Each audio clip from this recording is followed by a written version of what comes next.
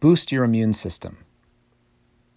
Our nervous system can't distinguish between being chased by a tiger and the nerves we feel just before a speech.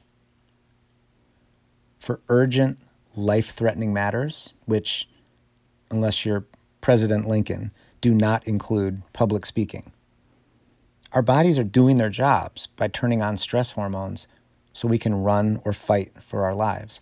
It's a total glitch in our DNA to produce the fight or flight reaction because we're embarrassed by something or anxious about some imagined future.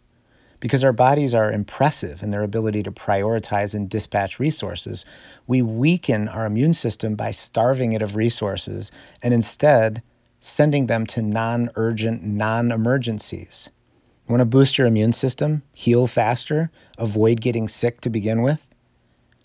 More practical reasons to do our best to proactively reduce stress. Not that we need more reasons.